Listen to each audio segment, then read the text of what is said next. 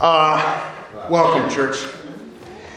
This Easter, I told you last Sunday I wanted to kind of reprise or call back a series of teachings I did in December called The Spirit of Christmas, where we looked at all the different roles that the Holy Spirit played in the Christmas stories. I thought, well, we'll just reprise that theme at Easter season, and so there we have the spirit of Easter.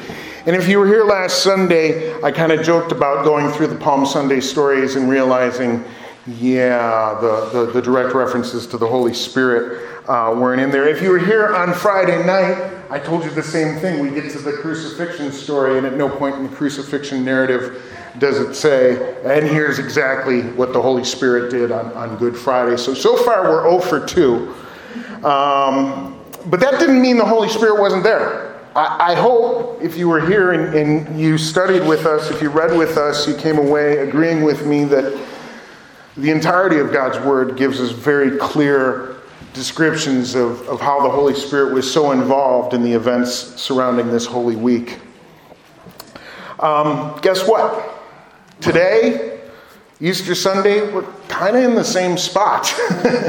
Because you go to the Gospels and you read the 4 different storytellers, their perspectives on the resurrection, and they have a lot to say, but you're not going to find that kind of smoking gun verse that maybe you would expect that tells you, and here's how the Holy Spirit was involved. We can't just go to the stories themselves and come up with an easy answer to this question about what is the Spirit of Easter. But I'm past it. I've done 2 of these sermons already. We got this Sunday. I got another one planned for next week. I'm over it. I'm so over it. We're going to do just fine. We're going to do just fine because we know that the Holy Spirit of God is alive and active and working and moving. And so all we have to do is take a look at what God's Word says, and I'm sure we're going to be just okay. So today, I want us to take a look at one very, very important verse, but you're not going to find it in the gospel accounts. You're not going to find it in Matthew, Mark, Luke, or John as they tell the story of the resurrection. You're actually going to find it in a letter written by the Apostle Paul to a group of Christians living in the city of Rome. He wrote the letter about 25 years after the resurrection of Jesus, but he's still talking about Easter Sunday, and he has some very important things. The verse that I'm referring to, and it's the only verse that we're really going to study today, it's Romans chapter 8, verse 11. And Kelly Jean, if you want to put that first slide up, you will see Romans chapter 8, verse 11 redacted. I covered it up because today what I want to do is uncover it just a few pieces at a time so we can see what it says bit by bit by bit. So here's what we're going to do. We're going to ask Kelly Jean to remove the first 2 covers. I feel like this is the kind of thing that deserves a drum roll. Do you have? There we go. And go! There it is. Let's take a look at what Romans chapter 8, verse 11, still somewhat redacted, says. It says, the Spirit of God raised Jesus from the dead. There we have it. There we have it. The Spirit of God raised Jesus from the dead. We have finally a direct explanation of how the Holy Spirit was involved in the resurrection. According to the Bible, the Holy Spirit was the one who actually made the resurrection possible. And that's what we celebrate on Easter Sunday morning, right? So here's how I think we can put it. The Holy Spirit was responsible for Easter. Isn't that an interesting way of thinking about it? The Holy Spirit was responsible for Easter. I chose to emphasize that word responsible because I think when we do go back to the gospel stories, when we do go back to the part of the Bible that tells us what actually happened on Sunday morning, responsibility is kind of one of the issues. That's one of the problems when all of this is discovered. The question of who is responsible for this. The body's missing. Who's responsible? Some people thought that Jesus' followers were responsible for stealing the body from the tomb, and the Romans thought that might happen, and so that's why they placed some soldiers at the tomb to guard the front of it after Jesus had been buried. They didn't want Jesus' disciples to steal the body and fake a resurrection. Can you imagine? How many people have served in the armed forces in this room? Thank you. First of all, thank you for your service. I know we have plenty here.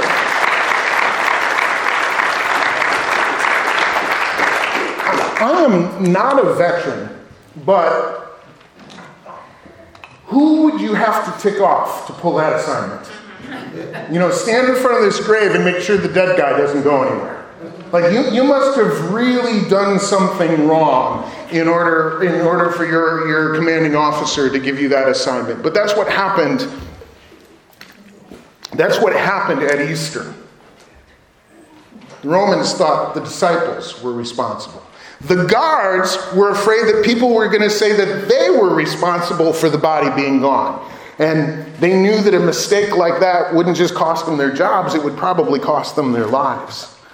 Mary Magdalene, who Miss Cat was talking about in the story she did, Mary Magdalene thought the keeper of the garden where Jesus was buried, she thought he was responsible for the body being missing. And so when she saw somebody that she thought was the gardener, she's told him, "Sir, if you have carried him away, tell me where you've put him, and I'll go get him." There's all these questions about who's responsible for the empty tomb. On Easter Sunday morning, everybody was trying to figure out who was responsible. But the Bible is very, very clear about who was responsible. It wasn't the disciples. It wasn't the Roman soldiers. It wasn't the gardener. It was the Holy Spirit who was responsible. But of course, the verse is still redacted. There's more to read here. And so we're going to have to uncover a few more things. Should we do another drum roll? Yeah. I feel like a drum roll would be appropriate here. Okay, so here we go. Drum roll, please. Oh, Kelly Jean wants it louder. She wants it louder. I can see it. Okay, there it is. And ha! There we are. Romans 8:11, still somewhat redacted, says, "The Spirit of God who raised Jesus from the dead lives in you." The Spirit of God who raised Jesus from the dead lives in you. Well, lives in who? I mean, it says, it doesn't say Dan. It doesn't say Dan. The Spirit of God. Wouldn't that be nice if it said the Spirit of God who raised Jesus from the dead lives in Dan Martinson? I would like that, but that's not what it says there. Remember what I told you. This is from the book of Romans, which is part of our Bible. It's a letter that the Apostle Paul wrote. Did anybody in the room ever go to their mailbox and find an envelope in it, and in that envelope was a letter from the Apostle Paul? Anybody ever get a letter from the... I mean, I know the mail system is slow sometimes, so it could be. No, I never did either. So before we race to any conclusions about who's being addressed here and where exactly the Holy Spirit is living, we have to do some of the work of biblical interpretation. We have to figure out who Paul is talking about here. We can't just assume that the you in this verse means you and me. We have to figure out who he's talking about. I already said the book of Romans is a letter that he wrote to Christians living in the city of Rome. They were being persecuted by the many non-believers who lived in that city, and so their homes and their businesses and even their lives were in danger. And Paul had hoped to go and visit them someday, but he wanted to at least send them a letter of encouragement first. And that's what we're reading from. We're reading from Paul's letter of encouragement and instruction to a suffering church. So when Paul says the Spirit of God lives in you, he's speaking very specifically to the followers of Jesus who lived in Rome during the first century. Do we have any followers of Jesus in the room today? Okay, very, very good. We're good so far. Do any of you live in Rome? That's going to be a problem. Any of you live in Rome during the first century? Maybe you've moved since. No. Okay, so we've got some problems here first. We have to figure out if this applies to us or not. And the issue is this. When the Bible talks about the Holy Spirit living in someone, this is not the only verse we have that says that. As a matter of fact, Paul said the exact same thing to another group of Christians who happened to live in Corinth. And the prophet Ezekiel, many hundreds of years earlier, had said the very same thing to a bunch of God's people living in exile. And the Apostle Peter had said the same thing to people from a variety of nations around the world at a very different time on the day of Pentecost. So here we have This statement that the Spirit of God lives in you, being spoken to people from a variety of different backgrounds, in a variety of different times, but what do they all have in common? They are all people of God. They are all people who have submitted their lives to the authority and to the rule of God and living for His kingdom. And the Holy Spirit was said to live in every one of them. So if it's true, not just of the Romans, but of these people and these people and these people and these people, and we can find the pattern again and again and again in Scripture, then I think we have to say it's true of us. For those of us whose lives are submitted to Jesus, this applies to us. Could we just agree that it's fair to say about the Holy Spirit that He lives in all of Jesus' followers? He lives in all of Jesus' followers. This is actually a very important piece of theology, that we come to this understanding that the Holy Spirit of God is not some distant, esoteric, hard to describe, immaterial force, but that the Bible tells us again and again that God's Spirit has chosen to make His home within His people. He's close, and He's personal, and He's in contact and in touch. It's interesting to me that so many of us were taught to understand Christianity and salvation using terms like invite Jesus into your life or ask Jesus into your heart. Now, I think that language is perfectly fine. I'm not going to say there's anything wrong with it, but I do want to point out today, it's worth noting that the Bible doesn't really talk about Jesus living in us nearly as much as it talks about the Holy Spirit living in us.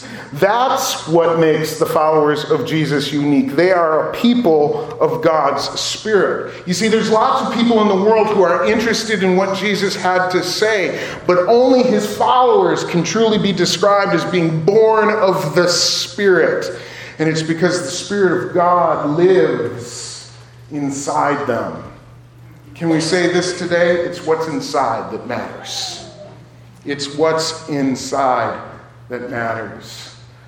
When I get a gift box of chocolates, I'm the guy who looks, sometimes the ones I like have a cheat sheet in them, or maybe in the box lid, it tells you what's in each one.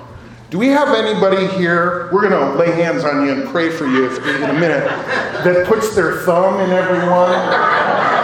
Yeah. This is an abomination unto the Lord. I appreciate that we have a number of people being outed by family members here. Yeah, there's a lot of things going on that we're going to have to discuss later on. No, the good ones have the chart on them, and so you know what you're getting into. Sometimes, though, you just got to go in. You just got to go in and figure it out. Because some of those chocolates are like, can we just start with this? Chocolate tastes good. Amen. Okay, great. Chocolate tastes good. All right, let's pray and go home. No, chocolate tastes good, but what they put in it can really have a profound effect on whether or not I want to be eating that or not. I personally, what I don't like in my chocolate is nuts. I don't like nuts in my chocolate, so I try to avoid those. I give them the Don there. Sue doesn't like the fruit creams for the most part, but she likes the nuts. So between her and I, we can go through a box pretty well. I remember when I was a kid, I couldn't stand the coconut ones. But now I like the coconut ones, right? But did you ever bite into a chocolate and then be like, no, thank you? And just like, right? Because no amount of chocolate is worth putting up with whatever you have to put up with on the inside. Everybody has their own opinions, but I think we would all agree that when it comes to candy chocolates, it's what's inside that makes the difference. When it comes to the tomb on Easter Sunday morning, it's what's inside that makes the difference. Amen? And the message here today is that when it comes to followers of Jesus, it's what's inside that makes the difference. And the Holy Spirit of God says He lives inside all of Jesus' followers, and nothing could be better than that. But you see the screen, we still have one more big part of this verse that's been redacted. So in one fell swoop, we're gonna tear the cover off. We're gonna read the entire verse because there's more to come. Are you ready one last time? I hope you're I needed like a sound effect. That's what we needed today. We were missing that, but next week maybe. here we are. Romans chapter 8, verse 11, in its entirety says this. The Spirit of God, who raised Jesus from the dead, lives in you. And just as God raised Christ Jesus from the dead, he will give life to your mortal bodies by this same Spirit living within you. Can I just read that one more time? Because there's a lot going on there. I want you to hear it again. The Spirit of God, who raised Jesus from the dead, lives in you. And just as God raised Christ Jesus from the dead, in the same way, he will give life to your mortal bodies by this same Spirit living within you. So here's where I hope we've arrived here. Who was responsible for raising Jesus from the dead? It was the Holy Spirit, right? Okay, we've got that issue settled. Well, where is the Holy Spirit right now? I mean, that was 2,000 years ago. Where is he right now? Where can we find him? Well, he's living within the followers of Jesus. He's living in us. And this last part of the verse, I feel like answers the question, so what's he doing there? Is he just looking for the chocolate that we ate? Like, what's he doing inside of us? What's going on? What's he doing? And what Romans 8 is telling us, he's doing for you and for I the very same thing he did for Jesus. He's doing for you and I the very same thing that he did for Jesus. I want to put it this way. Jesus' followers live with resurrection power. We live with resurrection power. Now, here's what I believe that means. First of all, it means the Holy Spirit within us is a guarantee that we will someday be resurrected just as Jesus was resurrected. I'm talking about a bodily resurrection after death. Death will not have the final word on us. Death is not the end, but we live with the deposit of the Holy Spirit as a guarantee in our lives that we too will rise again. This is a central truth of the Bible.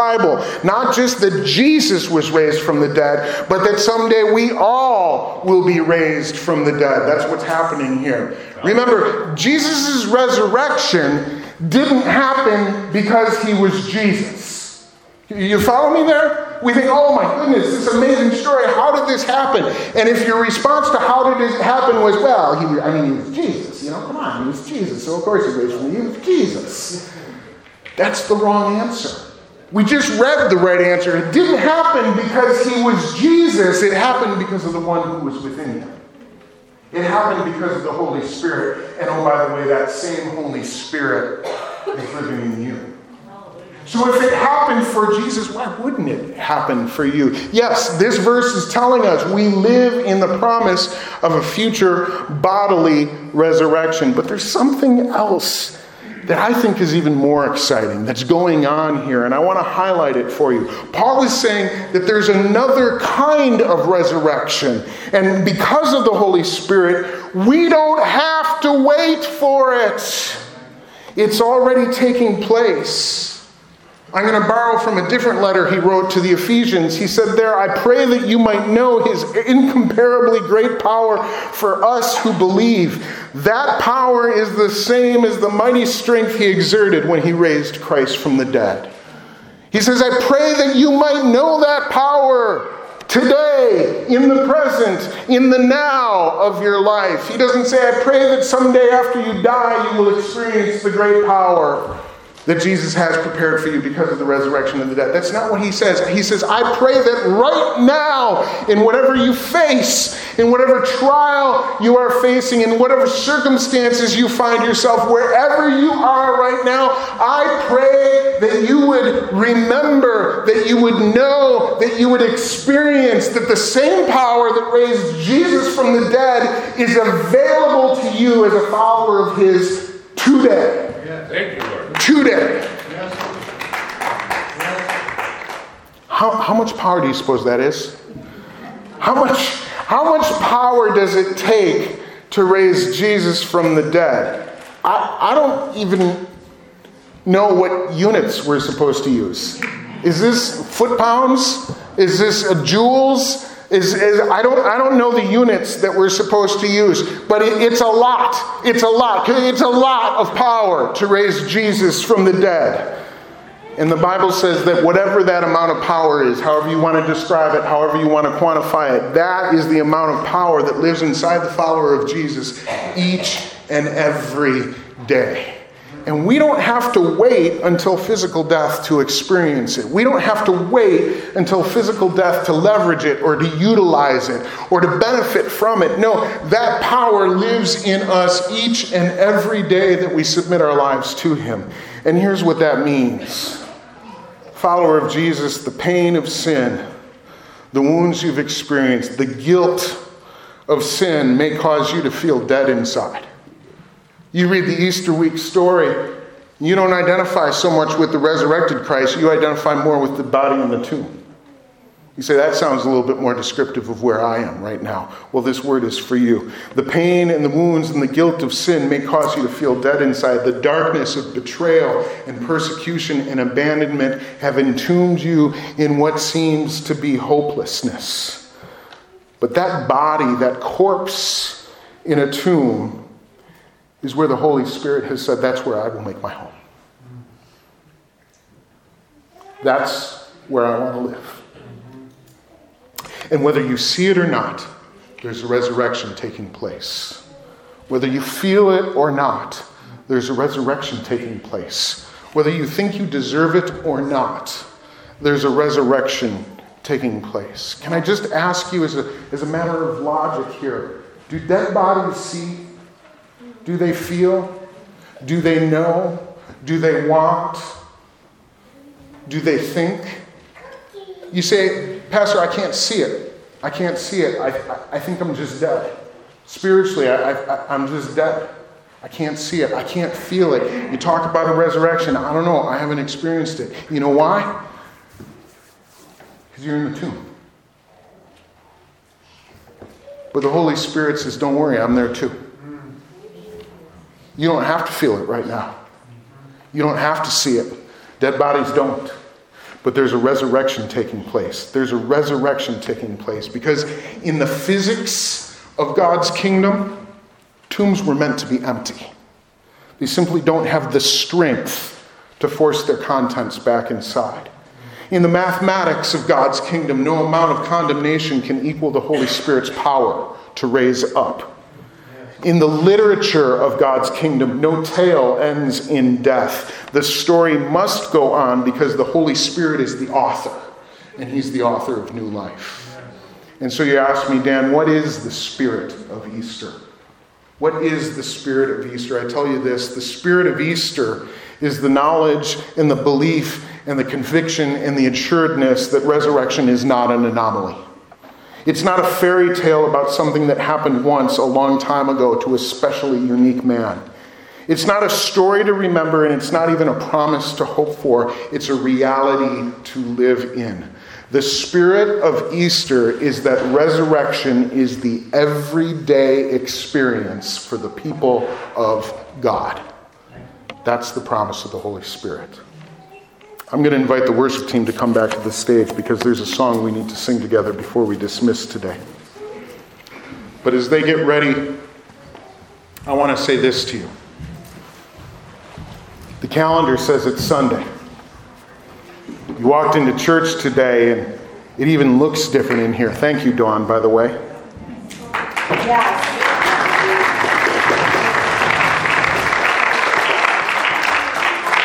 People are dressed up. I see suits and ties. People are dressed up. You walk into this building and there's no missing the point. It's Sunday. It's Sunday. And it's not just any Sunday, it's Easter Sunday. But can I say what needs to be said here? Many of us are still living out an endless string of Saturdays. Share the truth.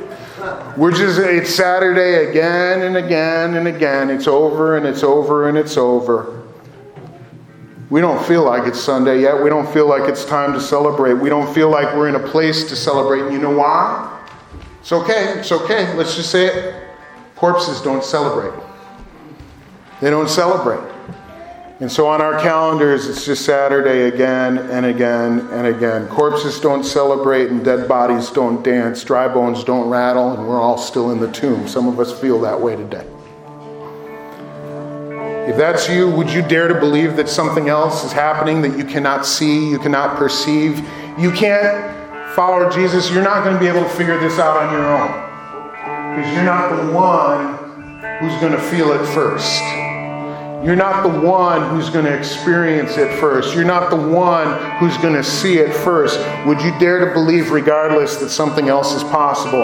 Would you dare to dream that God's power is more at work within you than you realize? Perhaps even more at work within you than it ever has been? Would you summon the strength that He has given you one more time and incline your ear? Would you determine to trust Him? Would you see maybe, just maybe,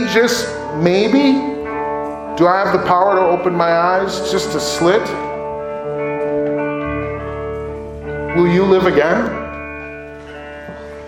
Will you live again? The tomb is empty, folks. The stone has been rolled away, and everything has changed.